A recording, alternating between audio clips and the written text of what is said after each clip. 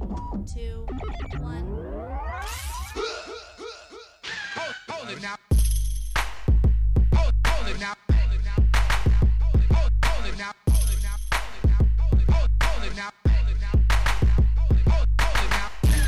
Welcome to the Kwency Jones Show. You are now in the mix with the two-man tower trip, Kwency Jones and Doc Lesnar. Hey y'all, what's going on? You already know what it is, man. It's Kwency Jones Go. This is the Kwency Jones Show podcast, and I'm actually joined today by the magnanimous one himself. Marc McFly is in the building. But for now, we're going to be talking some major developments in the past couple of weeks. I mean, I'd say, first of all, there's been a lot of movement. Just a lot of stuff going on. I mean, and gearing up for No Mercy, which is kind of strange, right? Like, yeah. I wouldn't say it's strange. I just think the whole Reigns Cena thing's got I think it's got everybody kind of like a little off guard because scratching their head a little bit. That's kind of like not the matchup you'd expect for like No Mercy. Yeah, I mean, not a knock because I know they brought back the pay-per-view last year for the SmackDown brand, so that was cool. Yeah.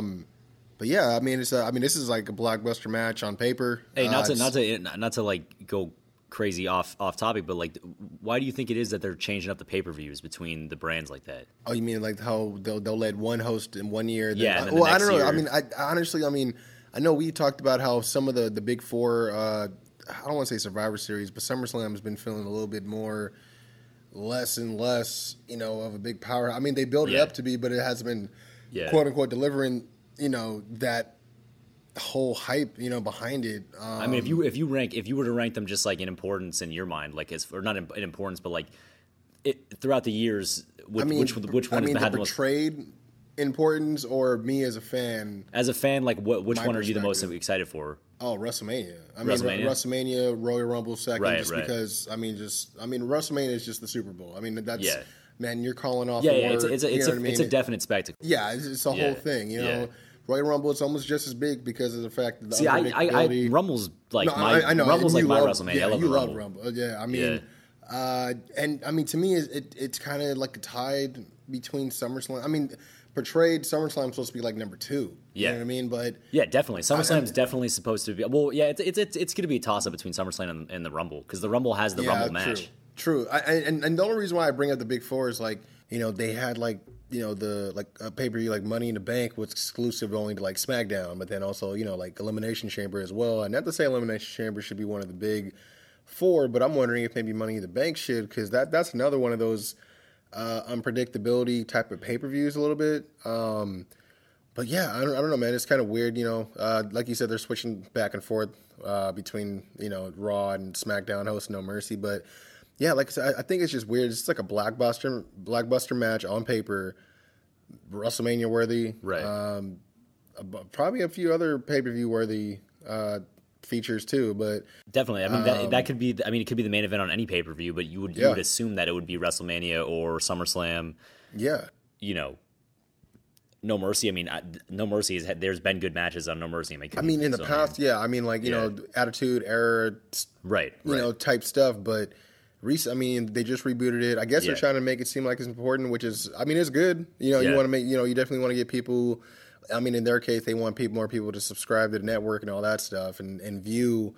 I don't know how they measure that as far as how many, people, who are first time trial users versus people who are paying. I don't know how that goes, but I don't know, man. It's almost kind of like how they've been having like a lot of these free blockbuster matches on SmackDown too, with like Shinsuke and Cena, and then we just had Shinsuke and Orton, which they're both had they both had the same stipulation, right? What, for number one contendership? Yeah, right. Yeah, I think it was. Mistaken. So which I guess you would have to show on a TV prior to a pay-per-view, but I don't know. I feel like they've been kind of giving a lot away in weird places. You know what I mean? And here we go again, Cena and Roman at No Mercy, and then we got Brock and Braun as well. So, but speaking of Cena Roman, obviously a lot going on there recently. Lots to talk about. Dude, that promo was slaughter. Like it was. It was. I mean, I think the word we've been using is John Cena sunned Roman Reigns, right? Yeah, he definitely sunned Roman Reigns, and we talked about this quite a bit. I mean, because at the same time, it's classic, John Cena. I mean, we've seen him pull this move. I call it the dick move, but it's like he either rattles the guy or he does something where the guy shows a little bit of weakness or a little bit of stuff. He definitely exploits the weakness. Yeah, he did it a couple weeks ago when John first came on with The Miz, when I think The Miz, he had trouble saying Barclays. Right. And, he ended up turning it around on him, which was great for him. And then all of a sudden, 2 weeks later, you got John Cena complimenting The Miz on TV. So, exactly. So, I mean, I think he was, like, and I talked to a few people about this before. It's like John Cena has been quoted as saying, he feels like not a lot of people step up because they're too scared to get on the bad side of the boss or to step outside the box, which is, I get, which, I mean, you kind of see a lot of people that they're walking on eggshells or they're somewhat protected. It's either, there's no in between. I mean, a lot of people aren't doing, like, we don't have a lot of people doing like the CM Punk thing or well, you've heard a lot of legends or people kind of like hint to the fact that this generation doesn't take chances. Yeah, exactly. Like which may or may not be true. Obviously, I don't know. I mean, it could just be that's the thing. Like, we don't know what goes behind the curtain, but it does seem like they have more of a systematic way of doing things more than just trusting anybody. But it might, there is a little bit of truth to it because the one guy that does take chances. The only guy that's been taking chances was Jericho, and he's the vet. That was the only vet on the roster. But he was coming in with a new catchphrase and a new thing that he was trying to work out every episode. To get over. And I think that's kind of what these guys are saying. It's like none of these guys are coming to work with, I've got this thing I want to try. I'm just gonna do it. Just balls to the wall. Right. And that's the thing. Is like that. A lot of that. I mean, that passion or like that kind of like that creativity is. Again, because like I said, I feel like a lot of these guys, again, I don't know, but it seems like they're all handled a certain way and program. It's which is good because it's like the whole factory type of, manufactured type of, point of view of it as far as being able to crank out superstars and stuff. But like I said, John Cena's been saying that stuff for a while. Yeah, I felt like this was his way of trying to get someone to step up. This person being Roman Reigns and calling him out. And saying, I mean, I thought that part was vital. They needed to talk about bring the light. I mean, we keep saying it's the reality era. Triple H had said it about 2 years ago. And they're bringing to light what people are actually saying about them, whether they're saying it about each other. People are saying authoritative people are saying it on them. People who are just part of the IWC. That part of it's fun. And then obviously it went off script. Yeah. But I think Cena was trying to put Roman in a position where he needed, sink or swim, and he wanted to see him, and he sunk a little bit at first. I mean, he still was able to, tread water. He was able to put it together, and he did. Yeah. He did definitely pull out one of his better promos that he's ever probably done. Yeah, and I think it's because he felt the pressure. But the issue, I mean, we've spoken about this. The issue really is what he said was not exactly in line with like Roman Reigns, the character. Yeah. The whole like you come in here with your shovel, you're keeping us down. Like Roman Reigns' character would never be concerned with John Cena burying him because Roman Reigns it's his yard. This is my place. I'm the guy. Yeah, no one can stop me. Because the thing is, that's a problem with Roman is you can't play it. There's two. You're either I'm cocky and I'm better than everybody else, or I believe it, or you've been trying to undercut me. Like you can't do both those things. Yeah, and that's the thing is that's what I think that's the part of it that didn't work for Roman is he's bringing up that point about this golden shovel, but it's like okay, but he's obviously not burying you, dude. Like look at everything you've been able to do. Compared to people who've been here for years. It almost felt like he was delivering the message on behalf of like other people in the locker room. I could see that. Like he was relaying it on behalf of a lot of guys. Because as John Cena's calling him a golden boy, which he is kind of, and we've said it. He said he's been protected, and we felt like ever since he came back from that injury, and he was destined for, he was. Just WrestleMania was in his rear view, even though it was 2000 was it 14 or 15 wasn't even finished yet. Yeah. That's when we felt like he was the golden boy. So it's like. I think that doesn't work as well as you trying to point, you're the one trying to bury guys. Like, yeah, but you're a handpicked guy. I don't think that point comes off as well, you know what I mean, to everyone else. I mean, he still handled. I think he still handled the situation well. I think he handled it well. I think that he definitely displayed way more conviction and emotion than he's almost ever displayed. And the reason, which is good. The reason obviously. being, and I want to attribute to that, is because of the fact that what John Cena was saying was legit getting underneath his skin, and that's where, I mean, that anger you saw, like, I mean, you literally saw smoke coming out of his ears. You can tell that those facials were not fake. Those were exactly like. And the thing is, it's like, dude, we haven't seen that since the Shield. Like, you know what I mean? Him being just that pissed off. I mean, I'm just an ass kisser or ass kicker. You know what I mean? Like, and I mean, and the way he was looking at, even when John threw that low blow about like, oh, you took the U.S. title as a demotion, he looked like he was heated. That almost was probably I think that was the one thing that probably pissed him off the most. Yeah, it was a genuine reaction from him, which I think he was able to connect there. You know what I mean? Because because people don't connect with him, dude. I mean, because again, the whole Golden Boy shadow, you know, that he kind of walks in and stuff, and he tries to act like it's not there, but it's like, dude, I mean, again, he's accomplished so much. I mean, he retired the Undertaker. He did, yeah. You know what I mean? So it's just like, I don't know. But Cena sunned him. Cena definitely sunned him,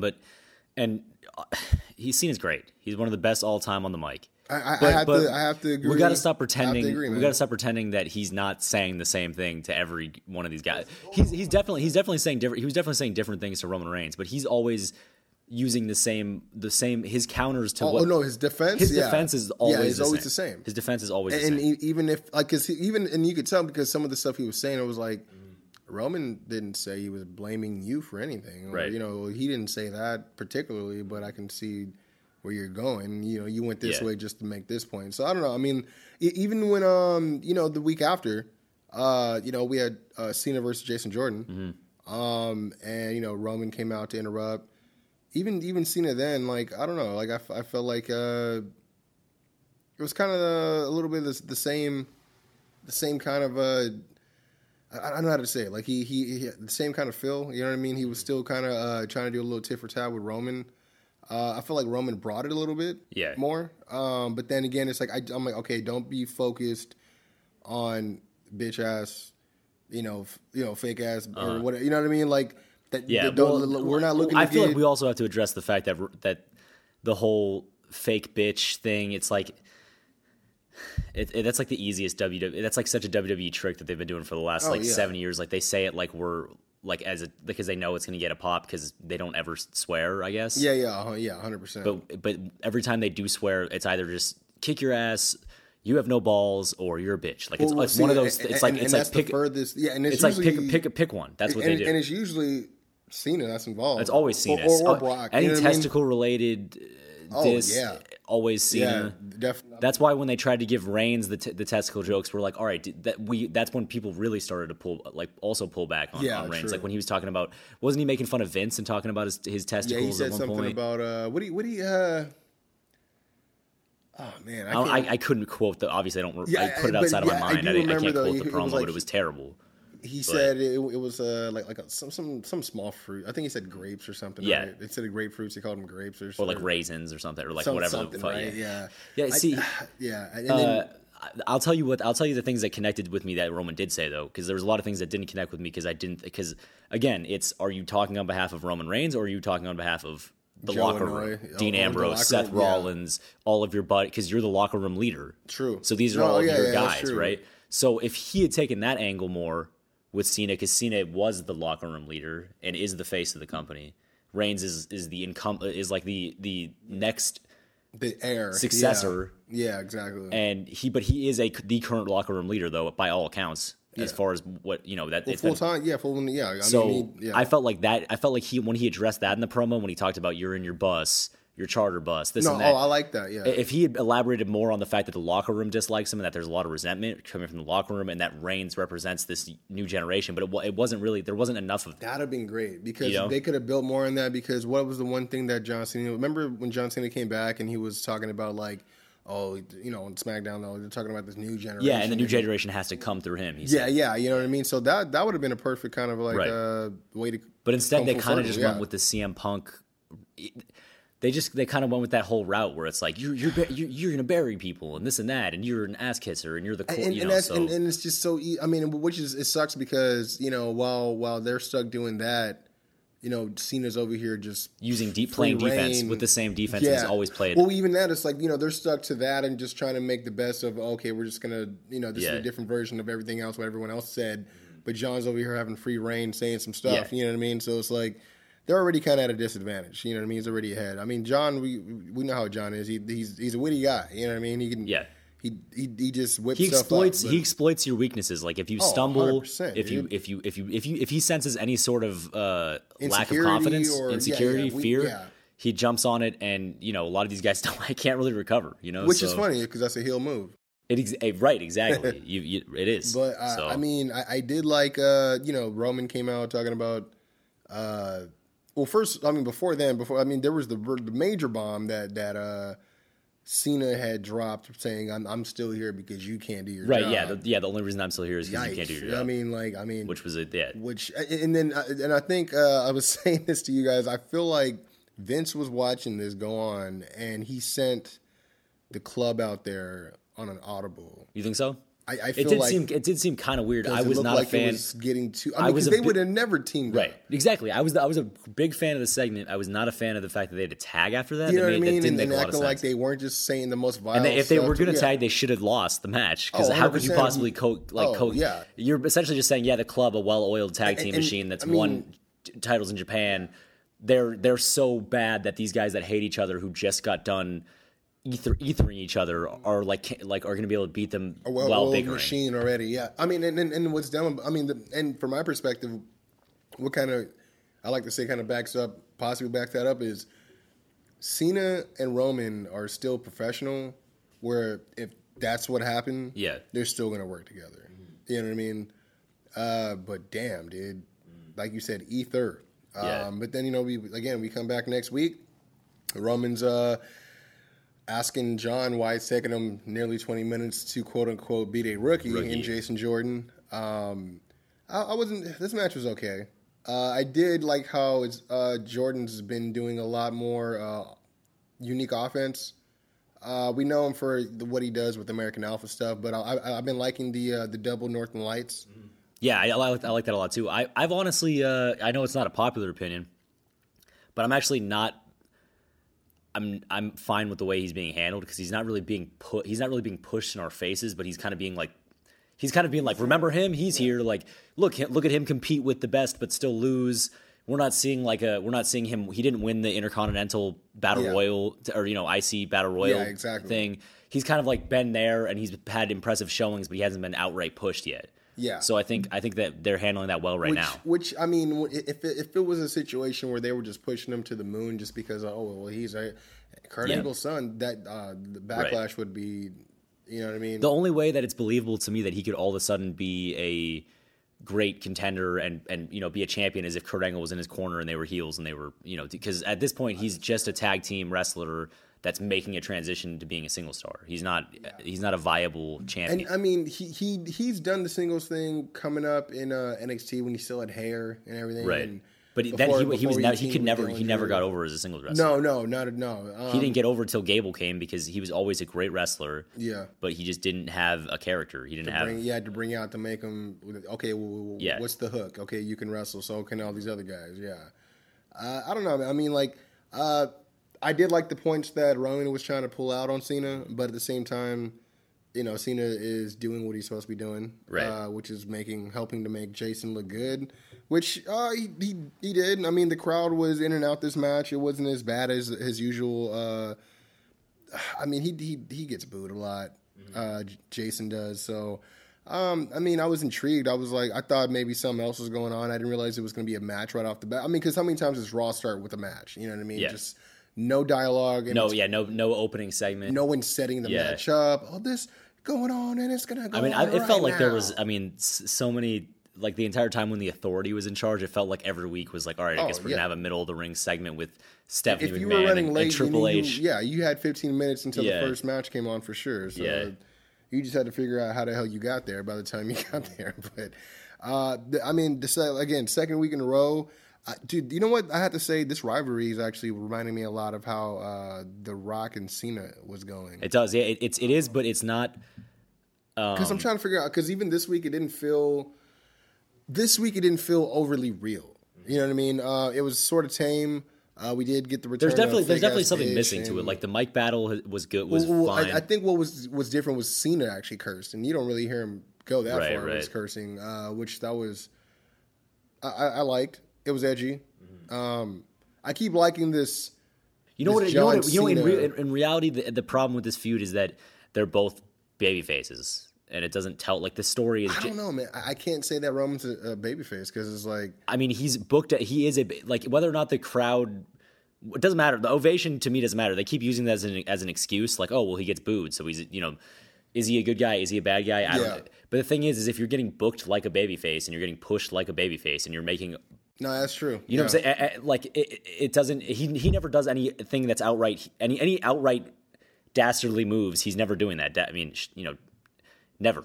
He's never doing anything. He's never cheating. He's never doing anything. He's clearly a babyface, and the kids love him, right? So and Cena's never not going to be a babyface.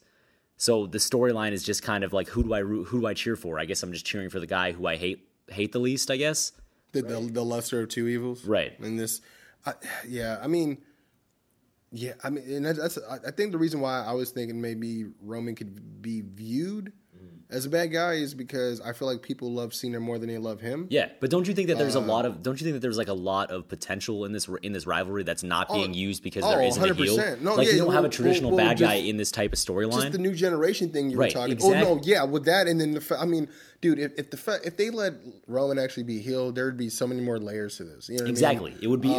It would be way better. I would honestly hope this is not a one and done. I would hope they would like want to build. I mean, because dude, like.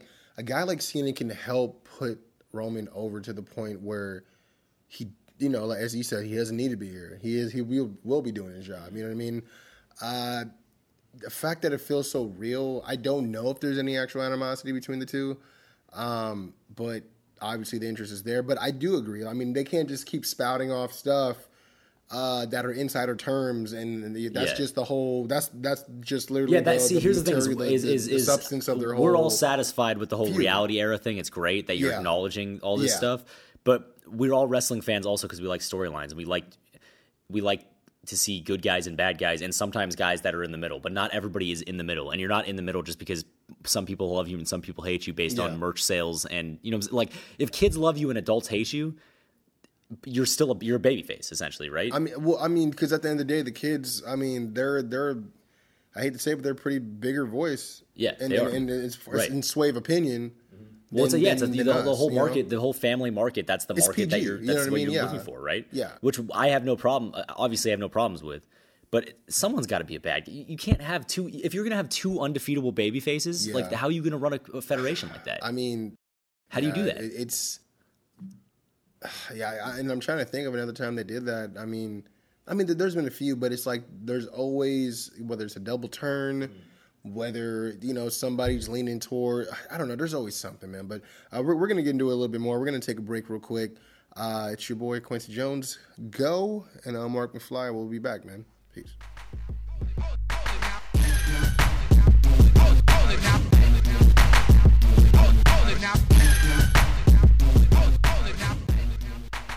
Hey, what's going on? It's Kwency Jones Go from the Kwency Jones Show, and I had to hit you guys with an exclusive announcement on behalf of Rival Pro Wrestling, man. The first event we did, Summer Rising, was great, man. Great feedback, great turnout. Had a lot of people asking us when the next one was going to be, where it was going to be, how they can check us out. Well, the wait is over, man. October 27th, we have officially announced our second show, Dead on Arrival.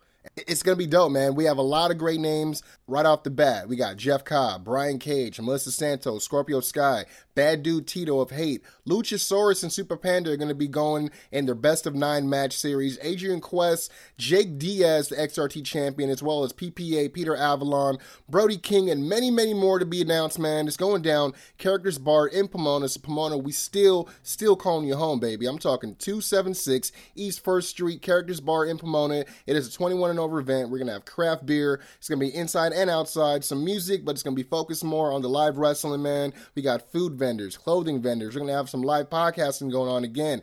And all you got to do is get there, get your tickets. It's going down. purplepass.com/ArrivalPro-DOA. Go.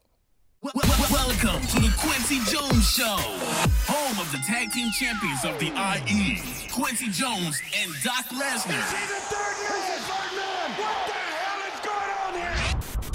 What's going on? We are back. Kwency Jones Go, Kwency Jones Show with Mr. Marc McFly, the magnanimous one himself. And we were actually just getting into the whole Roman Reigns, John Cena stuff. And I mean, I think it's good. I mean, it's definitely, obviously, heads returning. Again, we were talking about the insider terms and stuff like that. Some of it I get a little bit sick of, like Booker T. Oh, there goes his finish, dog. I'm like, dude, just, you know. Yeah. I mean, like you said, we are, you know, there's certain things we know now, things that are a lot less private than when the business first started or we got introduced. Yeah. But, like, doesn't mean I want to hear all that stuff. I mean, again, we're still wrestling fans, so we still want that, you know, the whole imagination, you know, just the whole magic thing, you know what I mean? So when I hear, oh, here comes his finish, or, oh, yeah, like, I think I've heard Miz say the word finish before, too, you know, describing a match or whatever. Dolph has done. I mean, there's a few guys, which, again, is cool, but edgy, but I don't know. I mean, again, like I was saying, like, I just need more than that. That's, I mean, if that's all they're... Well, yeah, you need more. Essentially, what's their feud built off of? Right. Well, you need more than like just like addressing like rumors that were on dirt sheets, like live on TV. Like you need more than that to have a storyline. Like I said, you need to actually.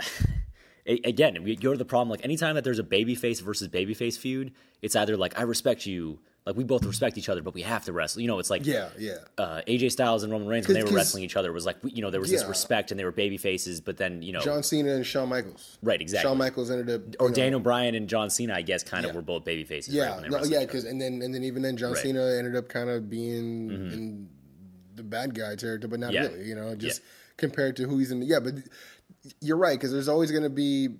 There's got to be someone... I mean, especially like a guy like John Cena, who's like, you know, quote-unquote Mr., you know... do it right and, you know, goody two-shoes and, you know what I mean, hustle loyalty to respect, which is not bad. Because here's the thing is, when you think of WWE, like who do they want us to, who do they want us to want to win? That's what I'm saying. Like who are we supposed to want to win? Because I don't know. Is it Roman? Are we supposed to want Roman to win? Or are we supposed to want Cena to win? No, who's in the right? You know what? That's a very good question because it's like, I mean, that's the thing is like, I actually put it out there asking people who they think was going to, you know, come out with the win. And it's all negative. It's like whoever has the bigger ego or whoever has the bigger shovels is another one I've been getting. And it's just like, I mean, so the dialogue... But here's the thing, Brandon, because imagine this. I guess like WWE can look at it one way. They can look at it like, oh, you know, these fans will never, they're never going to be like happy with what we do, this and that. But at the same time, like those people, even if you hate two guys, like I don't like Roman Reigns, right? Like I'm not a fan of his. I'm a fan of his in-ring work. We've addressed this before. I think he could be, if utilized correctly, he could be great. He could be one of the best. Okay. But even if I hated him, I hate Sheamus. For example, I hate Sheamus. Okay. I don't like him. I don't like any. I'm not a fan. I don't like when he's on TV. Okay. But if you put him in a storyline with another guy I hate, and it's a great storyline, and you get me invested in it, then I'm gonna forget that I hate the guys. True. So it's who's it on? Whose responsibility is it? Is it the fans' responsibility to all of a sudden be like, oh, you know what? Actually, I like Roman Reigns. You know, it's you have to convince us why we should cheer for him, why we should get behind him. You know, that's what I'm saying. Yeah, you're right because it's like, again, I mean, the dialogue is intriguing, but I mean, there's nothing there. You know what I mean? Like there's again, it's like. So their entire feud is based on John Cena just coming over and calling him out and them saying some pretty shitty things to each other. But I mean, what is it? Like, I mean, again, it's like they've not given us a reason to cheer for either or want to see either one of them win. Exactly. It's just been a war of words so far. I don't know who I am supposed to go for. You know what I mean? And usually, and there's either whether there's something at stake, a stipulation, somebody did somebody wrong, it's revenge. There's something, there where you're like, oh, I definitely want Akira to Tozawa to beat Neville because he's been this bad guy king for a while. You know what I mean? I want someone to dethrone him. There's a reason. There's a method to the madness. I don't see there's 2 weeks away. Yeah. But I totally get what you mean. I mean, because it's like it's left us more. So, because even then, it's like, does the match even matter? Right. You know what I mean? Doesn't matter because Cena going to go. Cena might go film his Transformers 7 or whatever the fuck, Bumblebee and whatnot. Yeah, right. But the spin-off that we all needed, right? Anyways, well, who do you want to go over? Just point blank.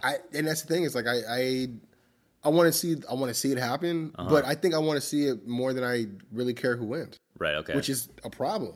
Yeah. I mean that it just plays more into your fact. I'm kind of torn because my instinct is to go for the younger guy. It's always like okay, well we should give these wins to the younger generation. As far as the culture comes, right? Yeah. Exactly. And so that's my instinct as far as a wrestling fan. But then on the other side, it's like I was a fan of John Cena. John Cena at one point in his career, John Cena was able to convince me to get behind him.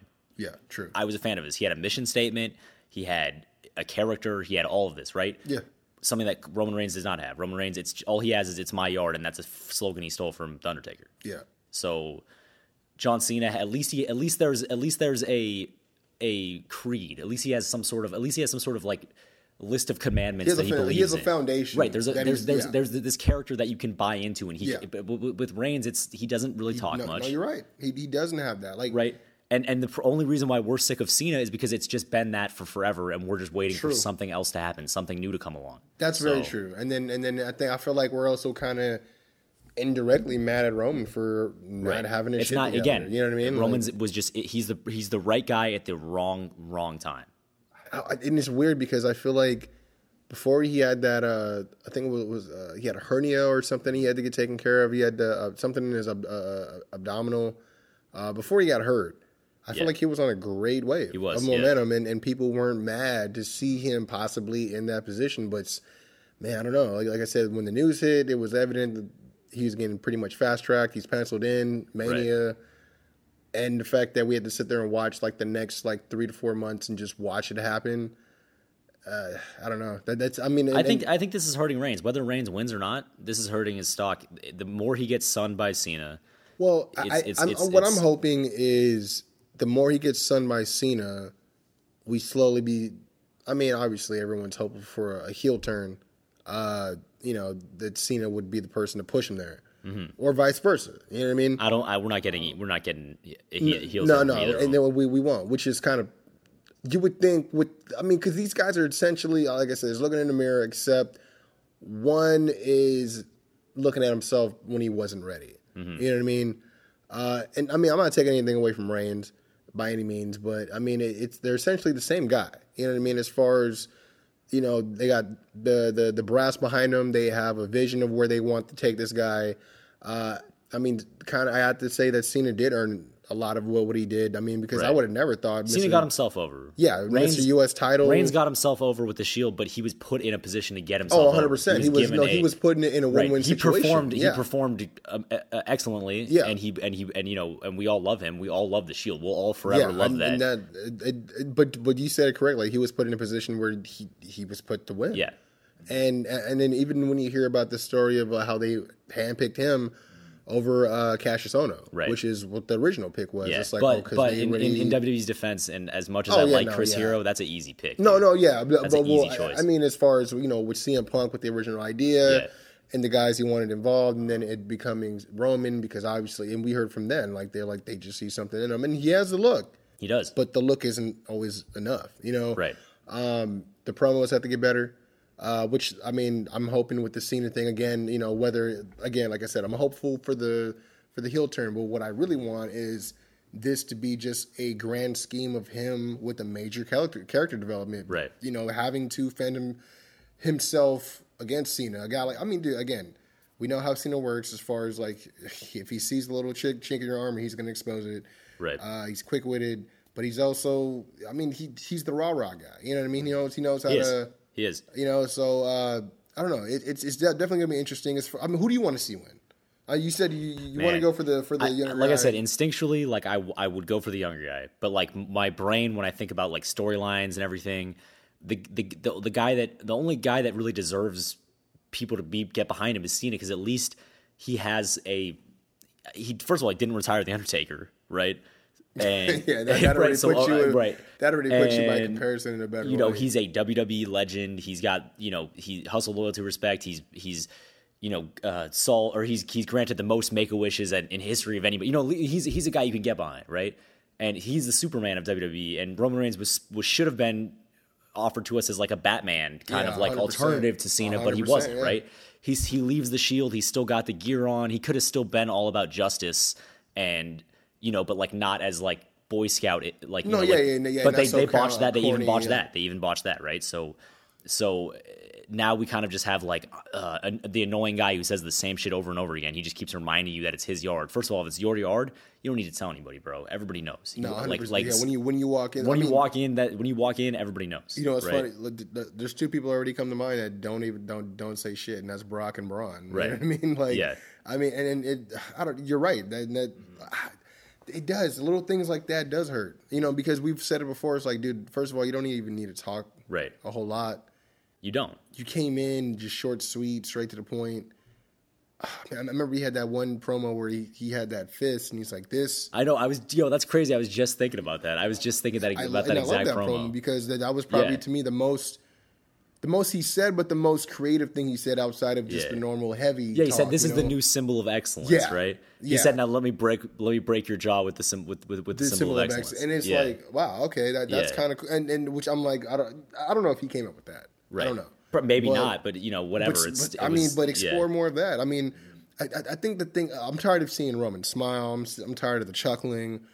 If this is his yard, why are you laughing? If anybody was going to be the vigilante, shouldn't it have been Roman Reigns? No, 100%. That's a great. Right? I mean, like just the vigilante, the Dark Knight, like that. Whatever. Just a guy who still wears his tack gear, even though the Shield was broken up, he can't get over it. Yeah, and he's still out here like administering his justice. Yeah, and he's not John Cena, because John Cena is the guy. John Cena is the guy. The anti-John. John Cena is the guy where you're like, you know what? I respect that guy. I like that guy, but you're gritting your teeth because for some reason you just don't like him, because he's just not likable in a certain way, like in a small way that he's just not like. But he's likable in a lot of other ways. But No, I know. He's like, he gives to the public. He does this. He does that. Yeah. But it's just something. There's something about it. He's kind of a dick. He just kind of has like a dickish. I know. But that's also endearing in a way. Like I love John Cena. Like I just get I just think he's stale. But I think that he's I think he has impeccable timing. I think he's funny. I think he's hilarious. If you watch Southpaw Regional Wrestling, he's great on that. He's been good in movies. He definitely has the entertainment part of it down. Yeah. And then he got that down pretty early. I mean, the ruthless aggression and stuff like that. Dude, I don't know. I mean, there's something that needs to be.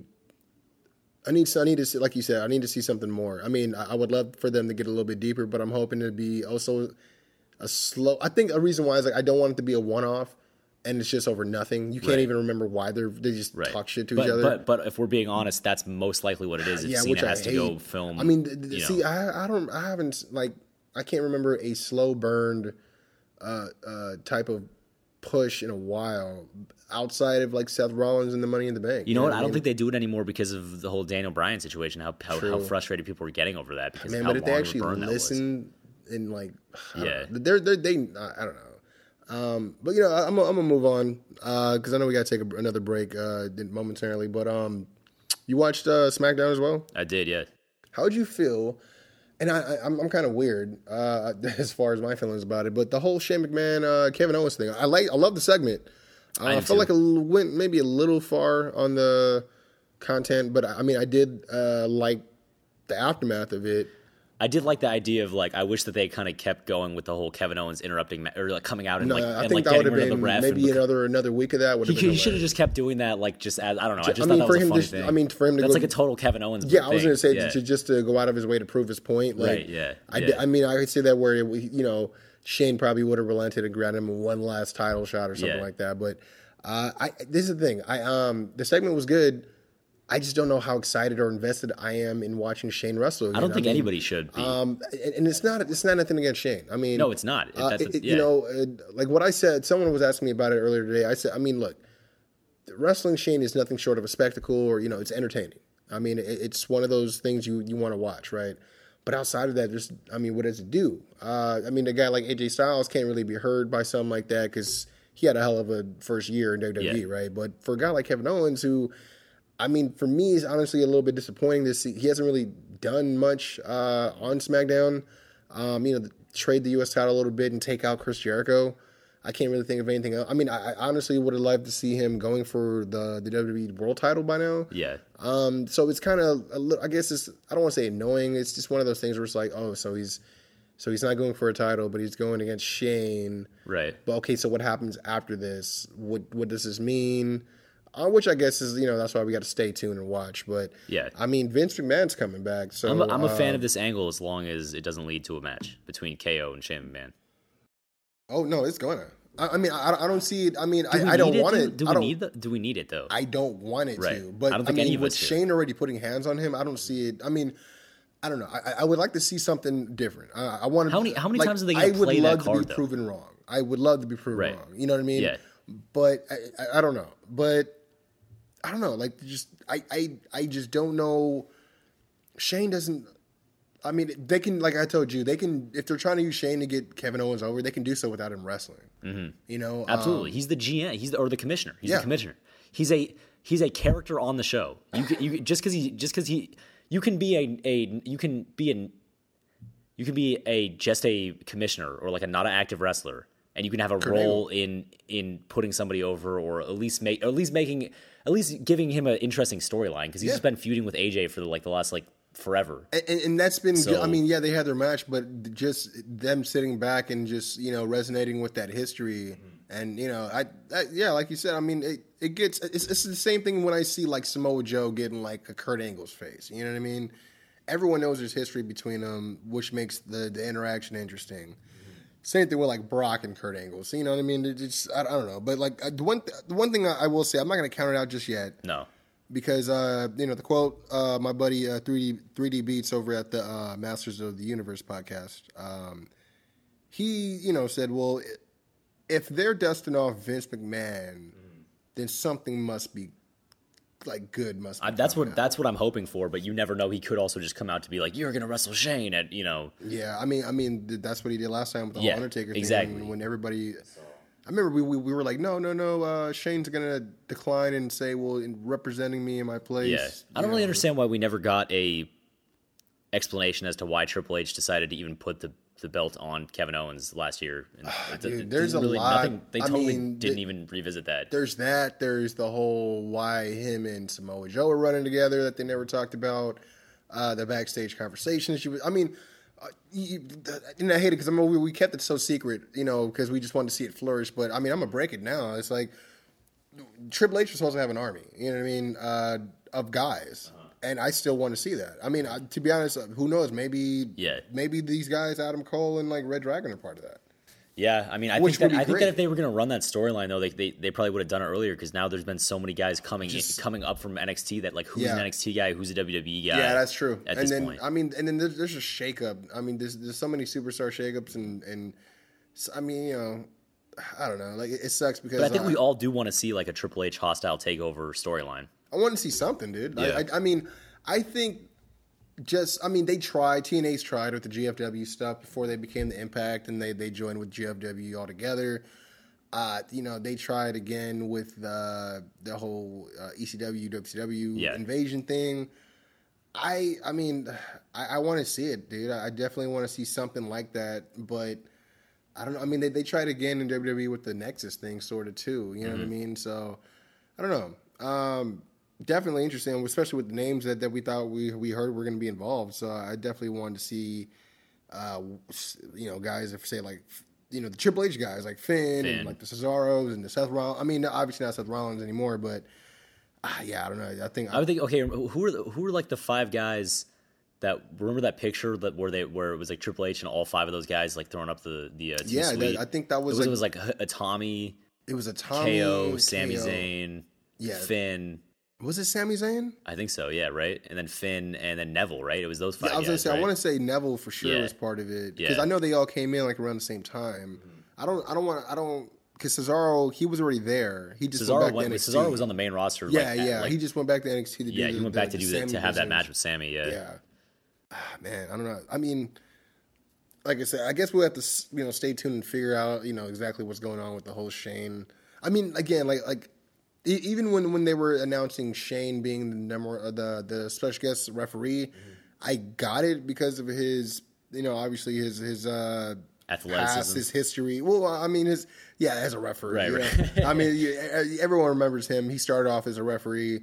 And before they figured out that he was actually Vince's son, he was just fast counting everybody and all that. So I got that, but the majority of the crowd doesn't even know who Shane McMahon is, let alone that part of it. You know what I mean?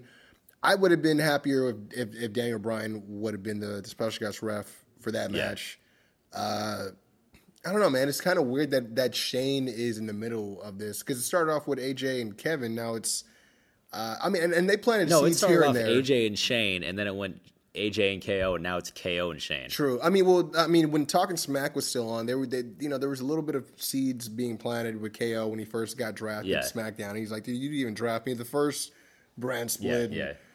So they've always had like a bit of they were never on the same page. You know what I mean? So I get that now, but.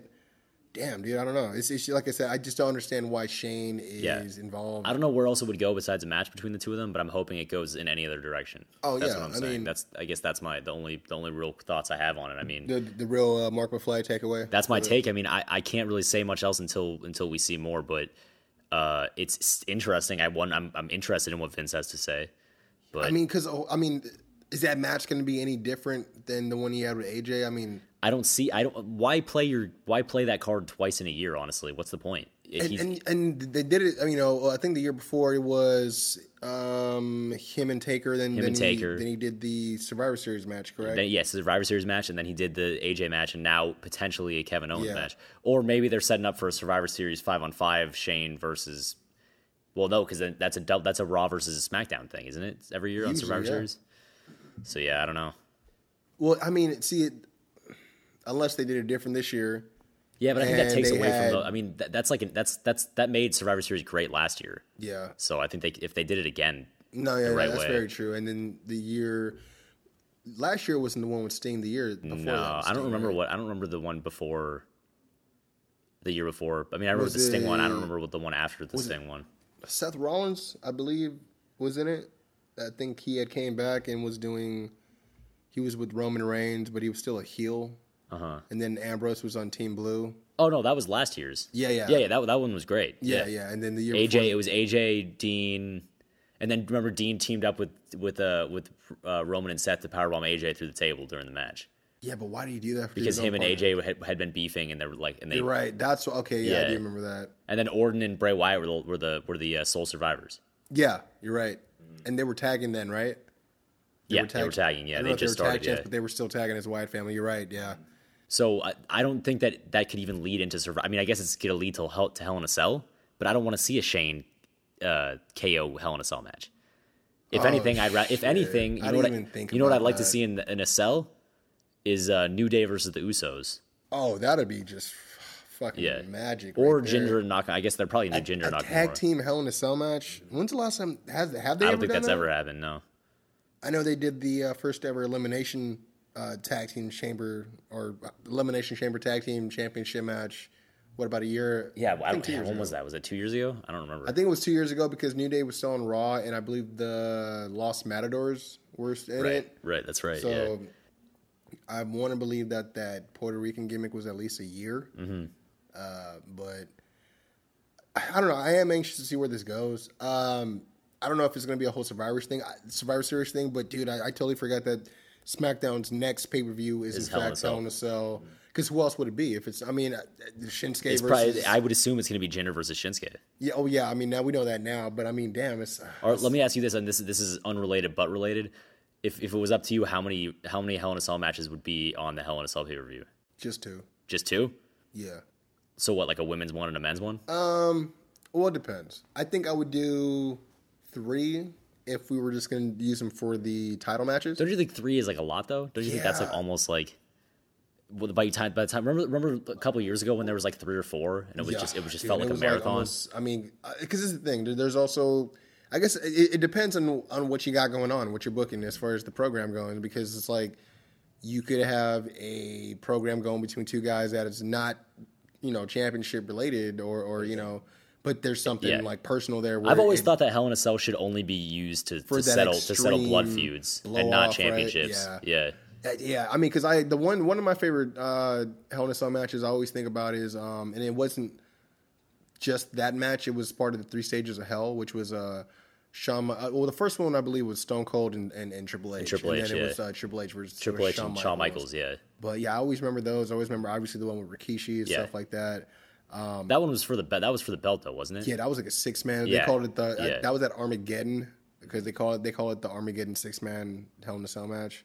But yeah, I don't know. Yeah, I guess we got to see how things shape up the next couple of weeks because, like I said, I mean, Shinsuke and Jinder and then Shane and Kevin aren't just. That's not making me. If that is what happens, I'm not really gonna be excited. I don't know, man. We got to figure it out. But we're gonna talk about something I know we've been talking about on the phone coming up right now, and that was the Mae Young Classic. Yes. Along with a few things that we want to touch on with NXT coming up soon. We're going to take another break, and we'll be back with everything Mae Young Classic related, man. Go.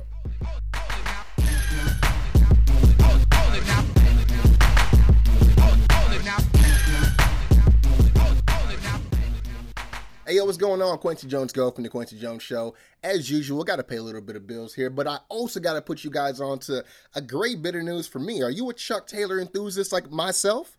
You're going to want to go to StrongStyleBrand.com, check out their brand new pair of shoes. As far as I know, the first pair in their line. I mean, they're dope, man. They're black. They got a little white stripe on it. And, of course, they got the Strong Style original with the crossbat barbed wire logo on them. They're only going for $60. What y'all waiting for, man? They go with everything in the catalog. The Summer 17, the Summer 16, even everything before that, the original barbed wire tee. Bro, these shoes go with everything they got. You know I'm about to get mine. They're already pre-ordered, man. I suggest you do the same because you're going to be the only one walking around without some dope shoes. And, nah, I ain't about the shoes, but damn, they make some good chuckers. I'm going to rock them. And all I got to say is you should too. StrongStyleBrand.com. Go. What's going on, guys? This is Leo Rush, the fastest rising star in professional wrestling today. And you are now listening to the Kwency Jones Show with Kwency Jones and the hip-hop hybrid legend Doc Lesnar. Welcome to the Kwency Jones Show, featuring the best damn commentary team on the planet. Kwency Jones and Doc Lesnar. Is he the third man? He's the third man. What the hell is going on here? Hey, yo, what's good? We are back. This is the Kwency Jones Show podcast. I am the magnanimous Marc McFly, and this is Kwency Jones to my right. I don't know if you could tell, but we sound exactly alike. Apparently. I didn't know that we switched. I didn't know that you were pulling that. We'll see what happened is we switched microphones, so now you just like my nickname. You wanted to take that. That's gimmick infringement, dude. Yeah, I wanted to get the rub. It's the magnanimous one. There's only one of me, bro. Hey, that's clean. All I got is Kwency Jones Go, which is like my rap name. So there's that. But yeah, we are back. We were talking about SmackDown. Obviously, getting into the whole Roman Cena thing. There was one other thing I want to ask you about SmackDown. And I know how you feel about him. And I mean, I believe we've all but just about given up on him. That Dolph Ziggler promo, how'd you feel about that? When he kept coming out to different attires. I liked the direction. I don't know if it was the right crowd or city to do it in. Ran a little bit long for my taste. Yeah, I don't know. I can't speak on it yet because it's early. That's true. But and I'm not optimistic about it. If I'm going to be honest, and it's not because of him. He's not. No. Yeah. It's just the past. Anytime that they've given him anything, it hasn't. I mean, especially since the new brand split. But it's just even SmackDown. Then, it's like you see the blonde ponytail and the pink shirt, and you're like, he needs to change something, man. Something needs to change. So. Which is unfortunate because when they say like the re-debut of Dolph Ziggler and you're actually because you heard all these rumors of him being repackaged, yada yada yada. So I don't know. I think what didn't hurt him was that he was mostly like telling the truth. Sort of. You know what I mean? As far but as he continues to keep saying this whole, I put on, I steal the show. Like he's just kind of doing an HBK still, and I'm the best day. I put on the best. I steal the show. I put on the best. I'm the best performance. one. Everybody overlooks me. I'm the best in-ring performer in this company. Like he keeps saying that, and that's fine. But it's not really true. And I know it's not enough. And it's not enough, clearly. Yeah. And I know that he's a heel and he's supposed to be saying things that aren't true, that are supposed to get us saying that's not true. His own inflated sense of but that's what he's been doing for a while now, is just based off how good he is. And if he was really good, he would have done something. He's been cutting promos, and he had a good match. He had an epic match against Miz for that retirement match. No, I was going to say that was like the last thing he did that anyone actually. Right. Unfortunately, anytime he starts to kind of build momentum, and you start to kind of want to get behind him, it either gets derailed because of booking or because he just kind of doesn't. Remember when he had that match with Dean Ambrose for the championship? That was underwhelming. Match.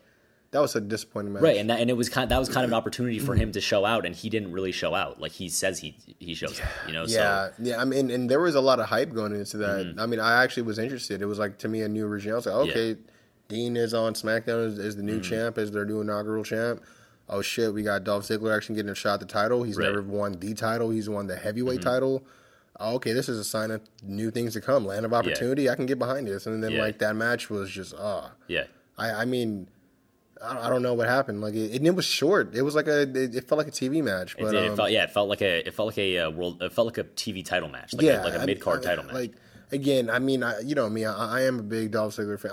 One idea I had about it for him. I know we've always talked about him needing a heavy or a diesel. Yes, if he's going to do the Shawn Michaels thing. Yeah. Obviously not so obvious, but I was thinking, what if they had him? Because I really liked him when he was doing the 3-man group with AJ and Big E.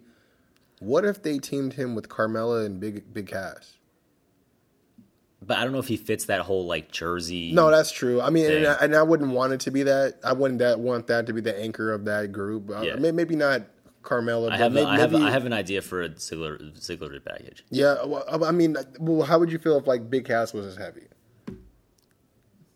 I maybe, but the thing is, like Big Cass, I don't really know why they even took Enzo away from Big Cass, because that doesn't really.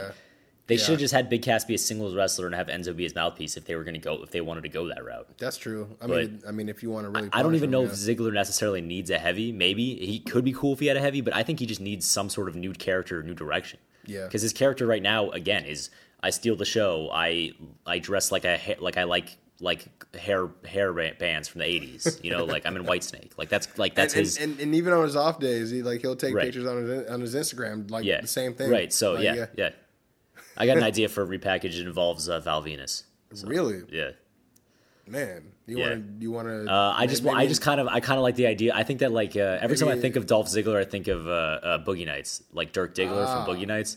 Maybe another episode we can get into that. Yeah, possibly. Yeah, I just like the idea of him being like an adult, like having the adult, actually taking the adult film star gimmick, and being legitimate, like getting heat with it. As like Val Venus was fine, but it was kind of like a funny gimmick and not as much of like that you're a detestable human for But Intercontinental European Champion. Yeah, right to censor, but Chief Morley. I'm gonna move on to, because I know again we had talked about this before the break. The Mae Young Classic has been pretty great. It's good, yeah. It's really good. I've been thoroughly entertained. You had asked me earlier this week who my favorites were, and I told you let me watch this and take some notes, get some notes together and stuff like that. Yeah. A few ladies we already know. Mm-hmm. I know whether they were Strong Style sponsored artists or wrestlers, mm-hmm. or they came up through NXT. So I have a few favorites were there, but there was a few girls I haven't seen before. Kaylee Ray, I was a fan of hers. I liked her height. Too. I liked the way she moved in the ring. I feel like she had a real hold on whoever it is this character is, because I know we're not going to get the full introduction right away. Mm-hmm. But one thing I did notice, I had to say she must be established, because a lot of the tape that I was seeing on other girls. Yeah. A lot of the Shimmer tape, they were all wrestling Kaylee Ray. It was her. Yeah, and that's the thing is she is I don't really understand why she lost in the first round. It kind of doesn't make a lot of sense. I not to take anything away from I believe it was Princess Suhei. Suhei. I mean, not to take anything away from her, who they said was a vet. Mm-hmm. That's cool. I just have to say, me watching both women for the first time and being introduced to both women the first time, I was leaning a little bit more towards Kaylee Ray. I think everybody was. From what I think I saw in that tape, she does like a swanton. Yeah, a few she girls did. do. I think she missed it, right? Or did she hit it? Yeah, she did. I don't know. Like I said, there's something about her I liked. I really hope that they do. I hope they keep her around, to be honest. Yeah. I thought she was pretty good. Serena Deeb. I mean, I don't have to do a whole history with her. We already know. I mean, I think the reason why the reason I wrote her down, I just wanted to make a point that this is obviously, I believe that this is their Brian Kendrick for this competition. Yeah. The get back story and all that, which is good. She definitely did. I mean, Brian Kendrick kind of took the ball and ran with it, and I don't think that Serena Deeb, like, she was fine, but I don't think that she like overly impressed really. I mean, it was good to see her because, to be honest, there wasn't a whole lot that was memorable to me outside of just remembering her being that hooded person, and then, oh, she's a woman. Oh, it's Serena Deeb. Oh, she shaved her head. Like, other than that, I have nothing that I can remember that she's done in WWE outside of that. But so I mean, I thought it was okay. It was fun to see her. I'll say it like that. Almost how it was when I first saw Brian Kendrick came back. You know what I mean? So it was good to see that not only were they wrestling, but they probably just as good a shape that they were before, you know what I mean, that they are now. So, I mean, because I hate when you see guys in like a little bit of ring rust. Like when we saw Tajiri, I was like, it was cool because, you could tell he was older, but it did not affect his in-ring game at all. So, I did like Jazzy. I can't remember her last name. Jazzy Gabbert. Yeah. She had the Ivan Drago man. thing going for her. There's money with her, for sure. Definitely. There's definitely money with her. I like her look. And, I mean, I think she's prepared herself to have that kind of pull because even if she wasn't wrestling, that'd be a great look for like American Gladiators or. I mean, it's a good look for something. It could be if you were utilized like a live action hero somewhere for a theme park or something. I mean, I like it. I do like the look, and her backstory was crazy. I did like let's see what else I got here. Miranda Salinas. She's the one from Booker T school, the Booker right? T reality wrestling. Okay, I have to say the reason I liked it, and maybe it's just because knowing me, I've always had a thing for Latinos. Yeah. But I've never. I mean, outside of maybe if I can't remember her name, but she used to be with LAX in TNA. But in WWE, you haven't really seen that like that Chola or Cholita type of character. So I thought she did it pretty well. And the fact that she was I thought that her little video package thing was probably the one of the better ones because she's at least had confidence in like who she was. Yeah, 100%. A lot of these girls are not there yet on the mic. It's pretty like obvious. They say it, but I mean, but they're not 100% saying, like, there yet. But she seemed like she has an aptitude for it. Yeah, she kind of has like an Alexa. She has an Alexa Bliss kind of thing going for her. Yeah, you know what? I think it's because it's like that hood sassiness to it. It's like, and because everyone knows a girl like that. Yeah, where it's like she believes what she says and she does what she says she's going to do because that's what she, you know what I mean. So I think that it's like that fierce confidence to it. That's what gets me. Like I said, I wrote it down specifically. Like I definitely see potential in her. Yeah. Mia Yim, obviously Jade from TNA, had a great match with Sarah Logan. I like the fact that she's using the E to feed too. Yeah, I thought that was a cool little hello to Gail Kim. And by the way, hello Gail Kim. But that was they had a great match.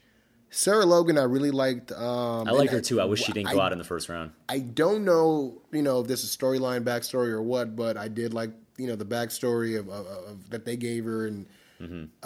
It worked in a sense of where they placed it and the type of match they were working. It was great storytelling. So I actually thought that her video, again, I know I just said this about Miranda Salinas, but Sarah Logan actually impressed me too. She actually had she had some shit in that. In Sarah her, Logan? In her video package, she had some stuff. Yeah, she had some decent character. She did some decent character work. And then AKA that's a crazy Mary Dobson. One of the ones I was speaking of.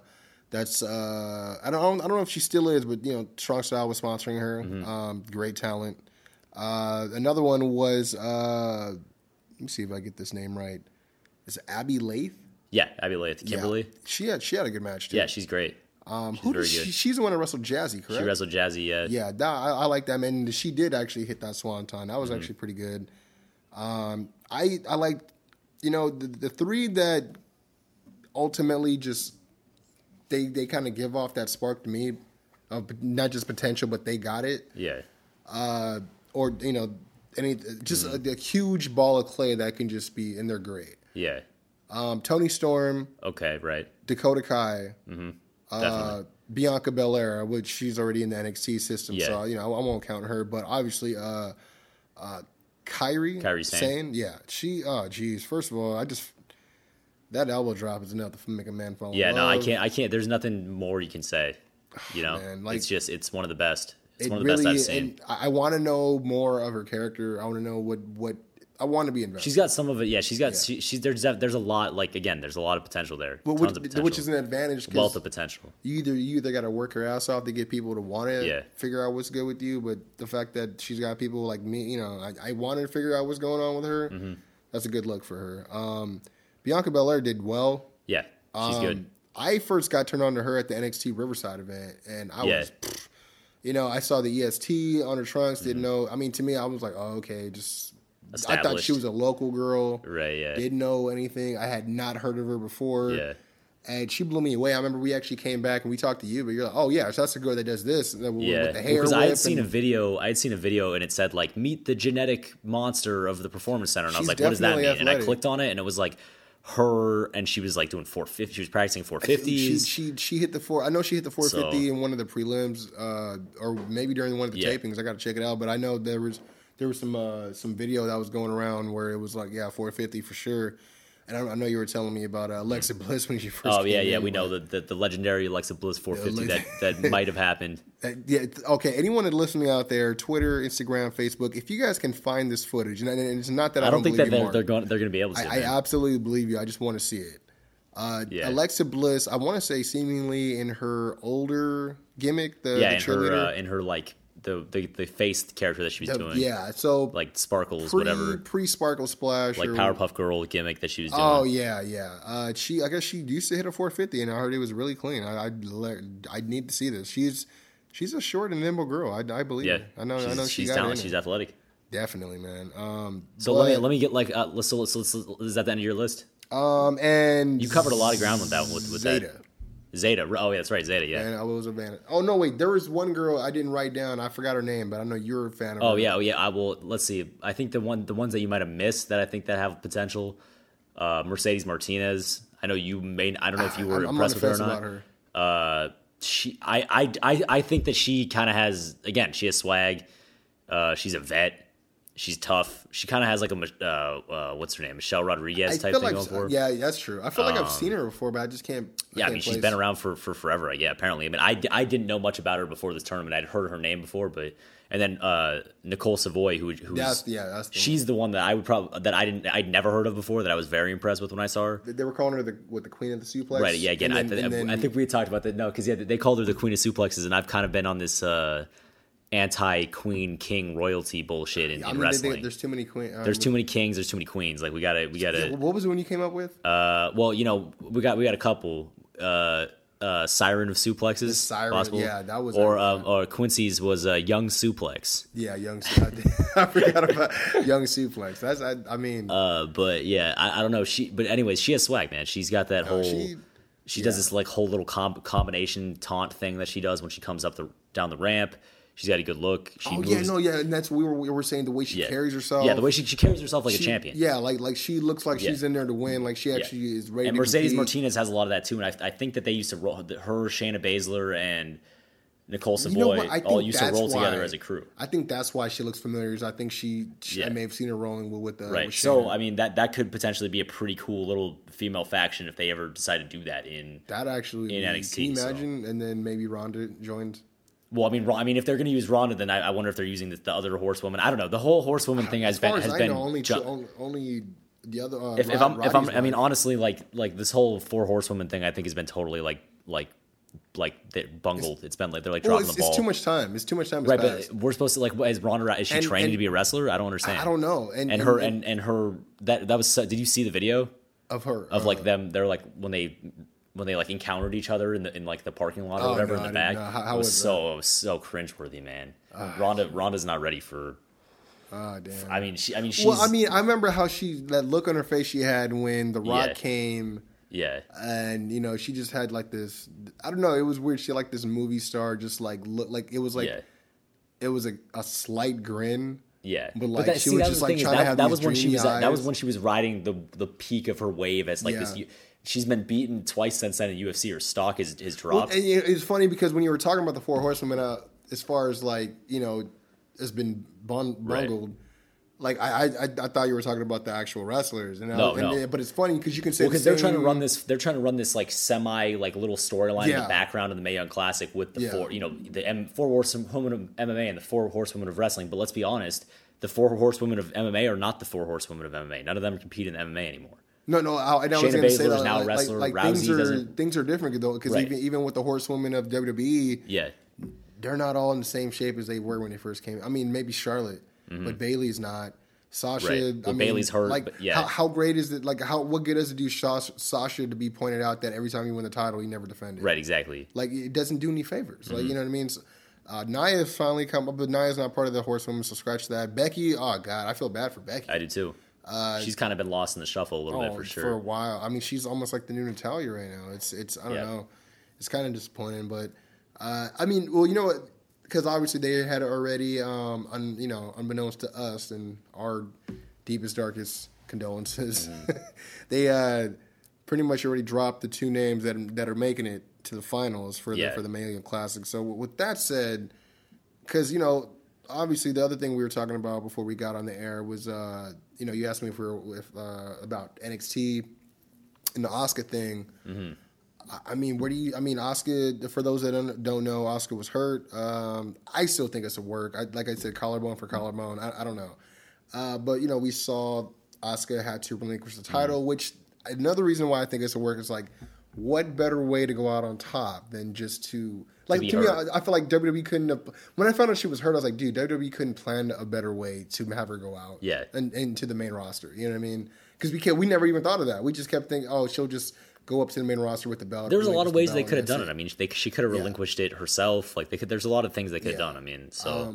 But I guess from there, I mean, where do we go with the women's division? I mean, do you? I mean, that's the ultimate question, and you know, I think what I'm hoping is that I've heard it proposed by a lot of people.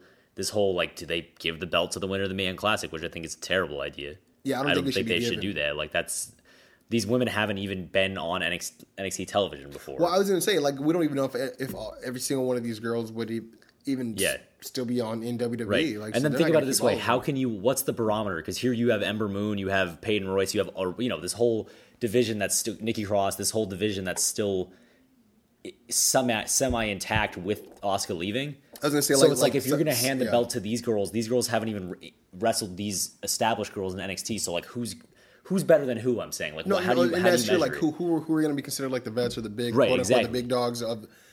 Yeah, I mean, like who are they supposed to be working towards as far as the higher goal or ranking? And I mean, and it sucks because like maybe this proves what we were saying about Asuka being undefeated for so long. It's kind of hurt the division. I don't think it's entirely hurt it because I think right now, even though it doesn't seem like it's a good opportunity, like with this new talent coming in and this base of talent that they had, this is the only time that they could really let Asuka go because they needed that's Asuka. True. And we said it before. But look at it, you got Kairi Sane. Kairi Sane's like won the hearts and minds of these people. True. You know, and there's a lot of girls. You know, there's a lot. I mean, I'm sure at least like 6 or 7 of these girls are going to get signed, if not all of them, if not like most of them. So I'm really hoping because like I don't know. I mean, like I said, I'm with you. I don't want to give the title to the person. I mean, because there's like a trophy, right, or some sort of like huge award. It's a big trophy. Which is weird because I was thinking of that. I was like, well, every other. I mean, but you know, next to the Dusty Rhodes Classic, I mean, like the CWC was for the title. So I don't know. And then the other question though is like they can't really do a tournament after a tournament for the. No, I was going to say I was like, and I don't. I think it would be disrespectful to do a battle royal. Definitely, 100%. 100. And then even then, do we need to have like we're gonna have 8 matches and then the winners of those matches will be in a multi-man match? I don't want to see that either. No, I don't. I mean, like if they did do a tournament, but like didn't call it a tournament. Yeah. Or like, remember how we were talking earlier and we were talking about maybe doing like a G1 type of tournament. Yeah, I was going to say, where it was like about type of. Yeah. It was like winning certain points, and I think that'll be. I mean, it would get people interested in the matches. Yeah, you know what I mean. And you could have a lot of matches, a lot of opportunities for these girls to prove themselves in this new division, in this because in the wake of Asuka leaving, you've kind of everybody's kind of like at what's the hierarchy? You know what I'm saying? And I think it's a lot of the confusion is because of the fact that a lot of people couldn't take their rightful place in those positions that we would be able to identify because they couldn't do it before she left. Yeah, and it was. I mean, honestly, like this tournament they probably couldn't have taken any of the new people from this tournament until Asuka had to leave anyways. Yeah. Also, you know, we always said that she was just that one denominator that just stopped the She's progress. the greatest champion in the history of NXT. I don't know if anybody's ever going to be better than her in NXT. I mean, it would have to be. She honestly is one of the best champions in WWE. I feel like she's been the best champion in WWE for the last couple of years too. Do you think they're going to get? They're going to want to get Shayna is it Blazer? Baszler. Because I mean they already got what's her name Deville. Sonya Deville, yeah. Sonya Deville. They're definitely taking Baszler. I mean, she's got. Because I was gonna say I was in my head good, man. thinking. Honestly, I was surprised because I thought that she hasn't been training for that long, so I was like, she's probably gonna be a little green, but she's impressed me, man. She's pretty. She's pretty good. I mean, it's one of those things where you're asking who's gonna be better than Asuka. I'm like, not to say she'd be better, but I can see her. Right. On some MMA she's a threat, right? Exactly. She's a viable threat, but a lot of these taking girls out or choking them out or tapping them out. They now like if they add at least like say they add 10 of these girls to their roster that they already have, you've already got a lot of girls that could potentially be your champion. Realistically, I mean, I guess realistically, I'm sure it's going to be between Ember Moon and Nikki Cross who gets the belt first, but. There's a whole field of girls that could potentially be champions. So. And I mean, Ember, I think would make sense because they did a lot for Asuka did a lot for her on the way out as far as that match. So, but with the Sanity having the tag belts, you could look at Nikki Cross possibly. Maybe trust me, bro. I want that to happen. I mean, I prefer not to have Killian Dane for the world title. I'd rather have Eric. Yeah. But they don't even really have to go for a world title if they're doing the whole Freebird tag team thing. Yeah, I was hoping they were going to do that. If they're doing the whole Freebird tag team thing and she has the women's belt, then they still kind of have like a hostile takeover situation going on. So you know what? Speaking of Sanity, how'd you feel about that like Shield style pro? It was interesting. I didn't really understand the whole like finger over the camera. I mean, it was interesting and I'm intrigued by it. I think they need to work on the presentation a little bit more. But it's I always like when people cut promos in different places. Yeah, I was always a big fan of the Shield camcorder promos.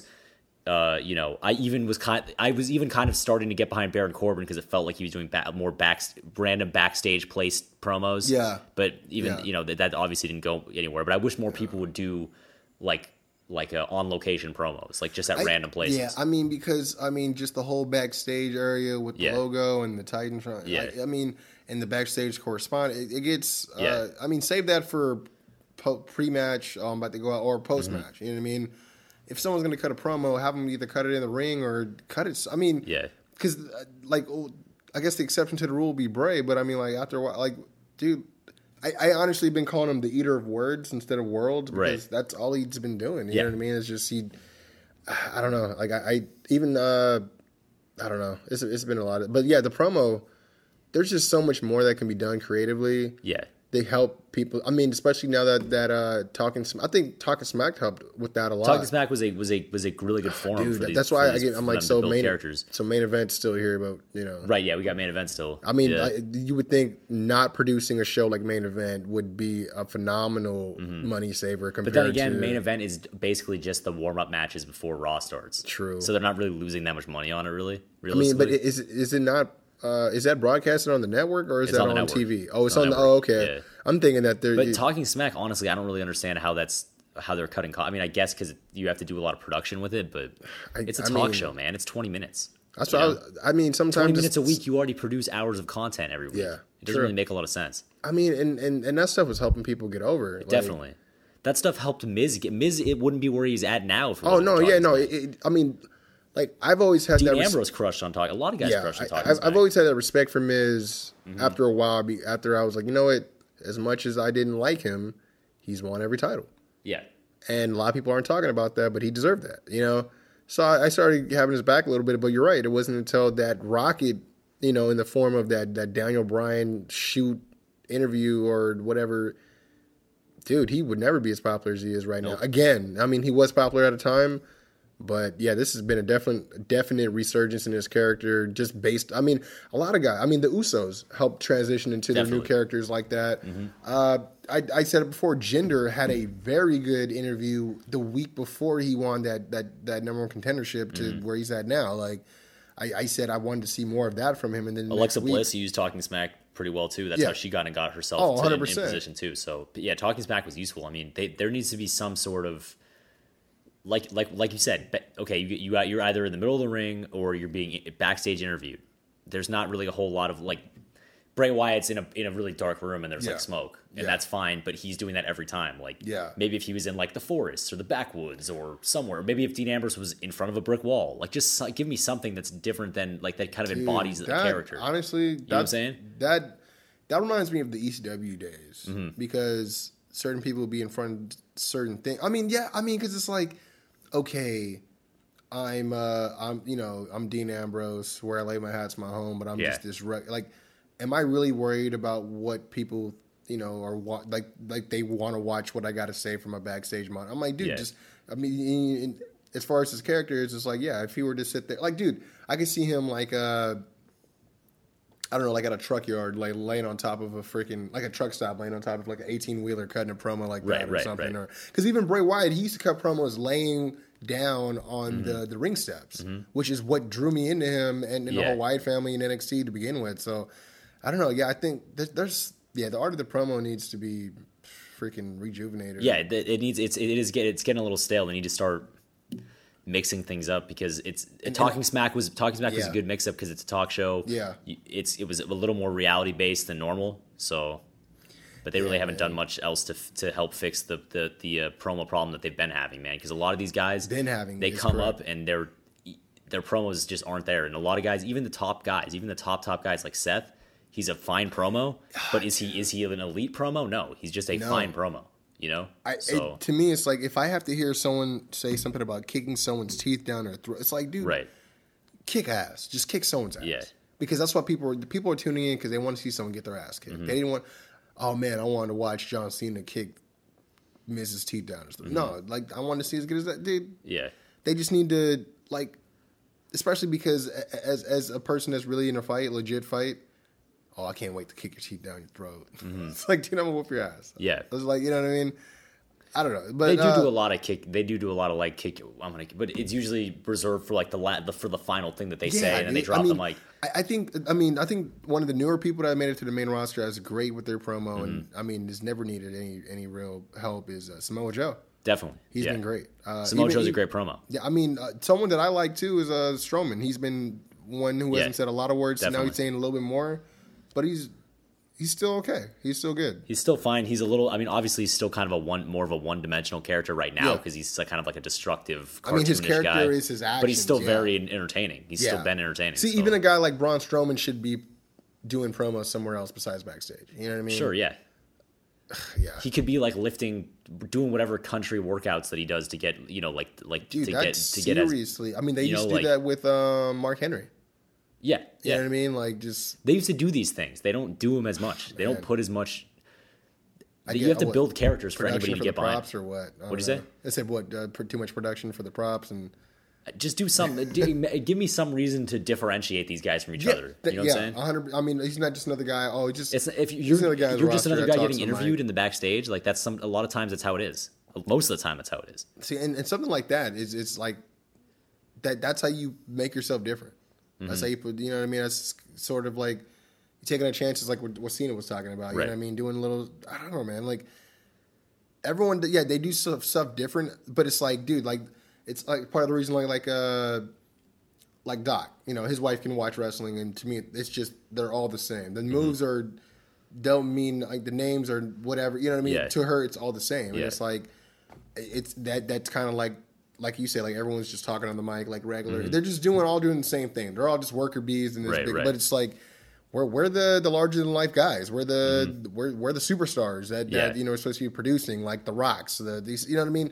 And the thing is, back then, like there's at least like 8 to 10 top guys, and none of them were the same. Yeah, none of them were. The only two similar were Undertaker and Kane. You know what I mean? Right. And even then, those guys were still fairly different. Yeah, I mean, even between each other, you know what I Yeah. mean? But yeah, I mean, I don't know, man. And also the reason they were the same is because they were linked by a storyline and a backstory that was meant to give them to build them as characters. To make it that way, yeah. So exactly. I mean, as ridiculous and contrived as it gets and convoluted as it gets, like with their whole the whole Kane Undertaker thing, it's still established they're brothers.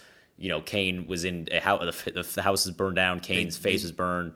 Undertaker is an undead zombie they older brother, together. and they're always meant to either team together or fight each other. Fine, perfect, whatever. Yeah. You know, so but there definitely isn't a whole lot of that going on. There's not a whole lot of, I don't want to say larger than life characters. I'm just talking about you have to differentiate these people from each other. I mean, because even in the '80s, when there was still like even one dimensional, then you knew who Macho Man was. Yeah. Aside from Hulk Hogan, aside from Ultimate Warrior, aside from like they all had a signature. You know, even if it was just something small, the paint, the freaking muscles, the freaking promo. You know what I mean? Yeah. It was always something. It was. I mean, and I think. You're right. Like you said, like they're just a bunch of guys in a bunch of tights with different designs on them, all doing the same thing. And like biggest probably example that suffers the most from that is like the cruiserweights. Definitely. And we were talking about that on the way. It's like they guys have a whole hour of a show to themselves and they don't do any character development at all. It's just sad. I mean, the guys like Cedric Alexander, I want to see get more shots. Yeah. There's a lot of other guys, man. I mean, Graham Metalik, Lindsay Dorado. You see him in 6-man tags and that's it. Like. I don't know, man, but we definitely have more to talk about on the next episode. We're going to have Doug Lesnar joining us again. We will be reviewing Raw for the 9/11 episode as we actually are going to be going. By the time you hear this, we've already gone. But things are afoot, man. That's all I got to say. But definitely, Mark McFly, thanks for showing up. Always a pleasure to have on the show. Definitely see you again soon. Bring the dastardly Doc Lesnar. I will. I mean, damn, everybody got one. I don't have one. He got the hip hop hybrid. I mean, I gotta think. Oh, I did say that the Quincy Central. The quintessential Quincy Jones, right? Well, that is our show. Shout out to all our sponsors. And then don't forget to check out the Rival Pro Wrestling Facebook, Instagram. We got some more stuff coming up soon. I believe we're aiming towards October. Don't quote me on that. More info and all that. You guys can just stay tuned with everything, updates, merch, events, talent being booked. If you guys are interested in being booked for the next show, whether you're a vendor or a wrestler, also hit us up, rivalprowrestling@gmail.com. If you guys are interested in being a guest on the podcast, hit us up at Kwency Jones Show, the Kwency Jones Show at gmail.com. You can follow us at Kwency Jones Show on Twitter, the Kwency Jones Show on IG, and again, the Kwency Jones Show on Facebook. Shout out to everyone listening, man. And again, if you need to get in touch with Mark McFly, if it's not by carrier pigeon or that message in a bottle, it's not. It's really 2 Dixie cups and a piece of string. Right, exactly. It's not. It's not going to happen, really. I mean, no, it's not. I don't know. I don't know what to tell you. I mean, you're just gonna have to catch them on the fly. See what I did there? And we out. Peace.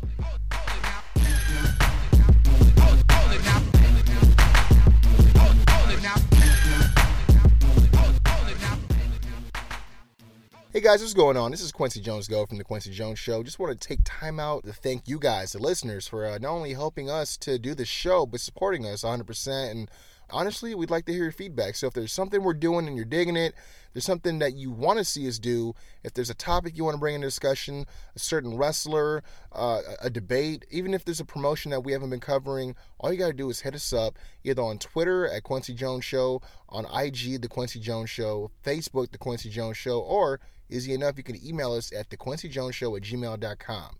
Artists, whether you're rap, hip-hop, reggae, rock, we don't care. As long as you love wrestling and you got something to contribute to the conversation, hit us up. You want to be featured on the show? You want your music featured on the show? A little bit of play? Hit us up, man. thekwencyjoneshow@gmail.com. And if you'd like to join the mailing list, hit us up, send me an email, I add you to the list, and I promise you, if you get added, you will love it.